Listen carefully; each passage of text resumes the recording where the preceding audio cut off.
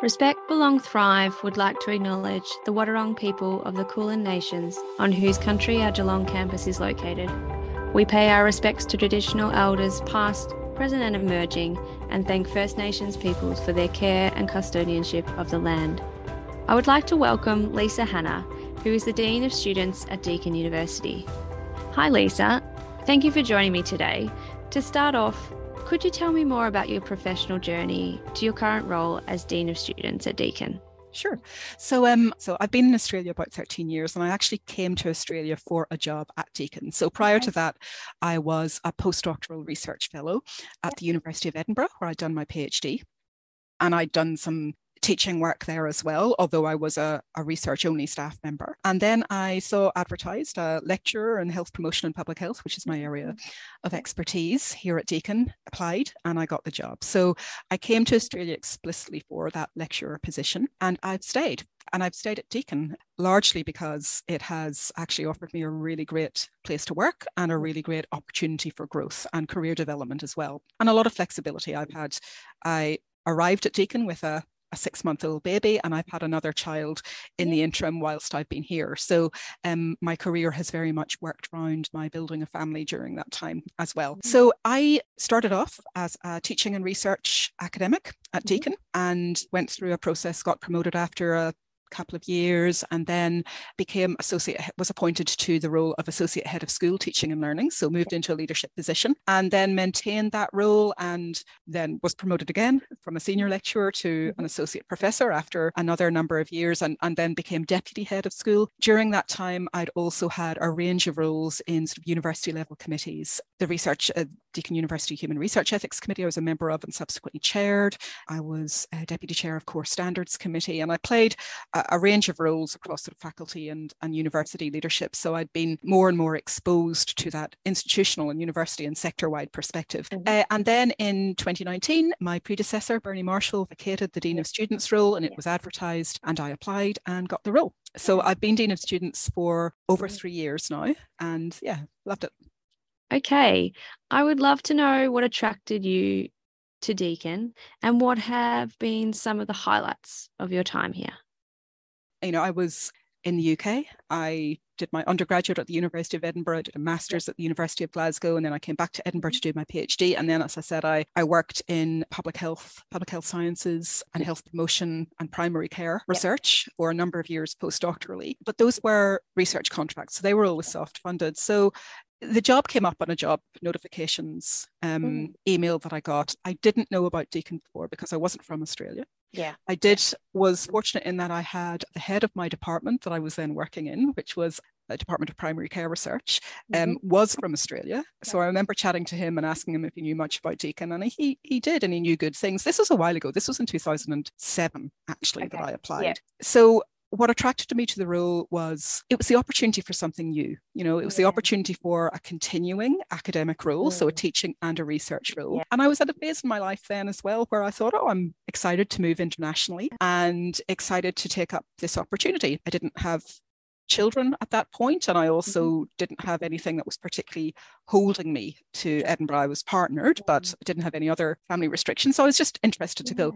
Now, what happened then is that after I was interviewed for and was offered the job, I subsequently found out that I was pregnant and had not been pregnant at the point at which I was offered the job. And I do remember ringing up the person who appointed me and saying, look, I've actually found out that I'm pregnant, and I completely understand if you need somebody to start earlier. And to give her I didn't know anything about Australian legislation. I knew in the UK, of course, you could be discriminated against on the grounds of pregnancy, but it really wasn't about a discrimination thing. I thought I didn't need to come to Australia for the job. I sort of thought, and then I'd found out I was going to have a baby, and I sort of said, look, if this is going to mess it up for you, I'll just withdraw. And they said, no, doesn't make any difference whatsoever to us. You can either come out now and start the job and have the baby here, or we're happy to keep it for you. You can stay in the UK, have your baby, and then come out here whenever you're ready. So I chose that. I chose the latter.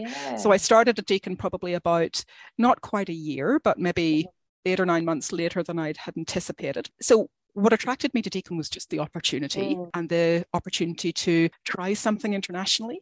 But then subsequently, whenever they were so accommodating around my need to stay in the UK for a bit longer to have my baby, that that was a really good sign to me. And then once I arrived in Australia and I started to teach, I really enjoyed being at Deakin. I didn't think whenever I first applied for the role, I never intended it to be an ongoing thing, in all honesty. I sort of thought, oh, okay, I'm a public health researcher. I had a whole network of research and a very established career in the UK. But I thought, oh, here's a good opportunity. I'll pop overseas. I'll maybe work in Australia for 3 years and come back to the UK. But I hadn't intended to stay, but I did, because Deakin proved to be such a good place to work in terms of the opportunities it offered to me and the values. I think even at that stage, which was a long time ago, even then the values of freshness and vibrancy and flexibility and innovation really resonated with me. I came from, the equivalent of a group of 8 university background in the UK, very high profile universities that I both went to and worked at. And I just found the creativity and the youth and the lack of formality and the responsiveness of Deakin a really conducive environment to, there was no pomposity. There were really opportunities for people who were willing to take them. And I really thrived in that environment. So that's why I stayed. And then, of course, I got offered leadership opportunities and I started my own leadership journey as opposed to my teaching and research journey. And that kept me here. What does a Dean of Students role involve? I know there must be a diverse range of activities, but could you tell me what an average day might look like? Yeah, on a typical day, I would be engaged in some form of leadership meetings, whether that's with my colleagues in the DVCA portfolio and dealing with working strategically with other directors or with Liz Johnson or DVC, or attending a university meeting, whether that be legislation committee or university teaching learning committee or academic board, and also engaging with my own team. So my own direct reports, overseeing their work, not so much operationally, but from a strategic perspective. So speaking to my teams around student complaints or conduct and appeals, student academic progress and integrity, students as partners, or a student academic and peer support, and often having sessions with students as well, whether that's meeting with our student association, JUSA, got one of those this afternoon, or with individual students who want to talk to me about something or escalate a concern, or engaging with our student partners on one level or the other. I'm also planning, at this point, I'm heavily involved in planning a national academic integrity forum, and no day would be complete without a bit of policy work. I've got a number of policies that I'm implementation officer for, so I always looking at them. I've recently completed a major policy review, participate and contribute to a range of university strategic action plans. So collaborating with colleagues across the university on that, often responding as well to staff requests, whether it's my leadership colleagues like associate deans teaching and learning, or sometimes unit chairs or other staff have a query for me around a student matter. And then, of course, there's the component of my work that is part of my work as an academic, but not central to my role as Dean of Students. So I still maintain a range of PhD supervisions, sometimes honours and masters, although I don't have any of those at the minute. So on a typical day, I may be reviewing a student paper or providing feedback on something. And on Fridays, I try to schedule most of my meetings with my research students on Fridays to keep that relatively contained. Fantastic. So doing lots. That was the question I was going to ask, whether the academic side you're still continuing, which is not balance of both. But not teaching, Thea, unfortunately. No, I wish I could. I really do miss being in a classroom, whether that's physical or virtual with students, but no, it's just not compatible with the role.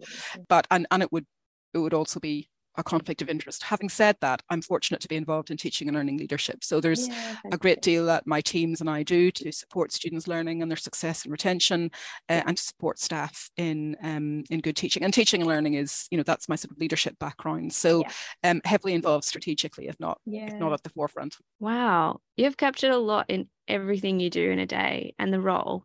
But is there a part of the position that you most enjoy? Talking to our students is the favourite part. And whether it is helping to resolve a student problem or intervening with a student, well, not that I'm doing this personally, but my teams are, and the committees that my teams serve are, or it's supporting a student to succeed or to be better, to be more respectful, or to act with more academic integrity. Those are things that I enjoy. And I also am privileged to go to a range of, I see students at their best. I see them whenever they're applying for leadership awards or hallmarks or Students Helping Students awards. So celebrating our students because they are so brilliant and they teach me something every time I talk to one of them. So This next question is slightly different. I'd love to know more about somebody in particular who inspires you. Well, on a very close to home note, Liz Johnson, our Deputy Vice-Chancellor Academic, led us through the pandemic. Mm-hmm. So I think the way that Liz led that potentially really disruptive period, obviously extremely high stress for students, but also from the institutional perspective, staff under an enormous degree of pressure and uncertainty. And Liz at the helm really did navigate that with a great deal of integrity, never losing her authentic care and compassion for colleagues, and a very strong sense of just personal decency and ethics in work. And I know that's very close to home. There's obviously lots of people that inspire me more broadly, but in the Deakin context, I think Liz really modelled collegiate distributed leadership during the pandemic in an exceptional way. Oh, that leads really well into my next question, which is, what do you believe is the most important attribute of a leader? Look, for me, always for my own leadership and the value or the attribute that I respond best to in others is integrity, personal integrity, because you can't fake that, and it's tangible. And it permeates every aspect of the way people do their work as a leader, the way they relate to their people, the way they relate to the communities they serve, the ethics with which they do their work, their strategy, their vision, everything. So I think a strong sense of personal and professional integrity is my number one attribute. Yeah. And then there are, of course, a whole range of supporting attributes that are important to find in a leader. Leaders that inspire others to do their best work, that make people feel safe and valued, but also with an uncompromising focus on rigor. Excellence and rigor are principles and outcomes that really motivate me. I'm interested in the highest caliber work in excellence, but always within the context of a strong, grounded sense of professional ethics and professional integrity. Okay, great. And for yourself, what are the key successes you have experienced? Well, I think there are obviously tangible projects I've delivered and achievements, but I think on a more holistic level, I feel really fortunate to have achieved the type of authentic and productive relationships that I have both within the Deakin community, with my peers and my colleagues, with our students, and also with other people across the sector. So I think the key achievement for me is a strong, collegiate, quality-focused professional network. That's a key achievement, I think. And for me as a female leader, I think it's tempting to conceptualize effective and successful managing of both professional and personal commitments with being female. But of course, everybody has that. And I think that Deakin has afforded me the opportunity to navigate the personal commitments that we all have, or some of us have, but we all have different ones, with personal commitments, with professional excellence and inspiration and growth in a way that's been, I think that's an institutional achievement, but it's been my relationship with the institution has allowed me to achieve good things professionally, as well as maintaining that more holistic component of other aspects of my life, including, in my case, and this is not exclusive to females, of course, but having children, having caring responsibilities, having older parents overseas, and so on. And what advice would you provide to aspiring female leaders? A few things. Not to feel apologetic about a meandering career trajectory, because in reality, very few people's careers are perfectly plotted master plan, and many of them will meander and go down dead ends in some instances, or may take some time, languishing for a bit, and there will be other responsibilities and so on. So take opportunities. Don't feel that you have to be 100% qualified. Just have a go, make mistakes, feel confident and unapologetic about your own path. Oh, and support other women. Be a role model, ask for mentoring, ask for support, and model the leader that you would like to see around you. Be that person yourself and model that for other women. That's really great advice. And in your opinion, how does Deakin support women who aspire to be successful in leadership roles?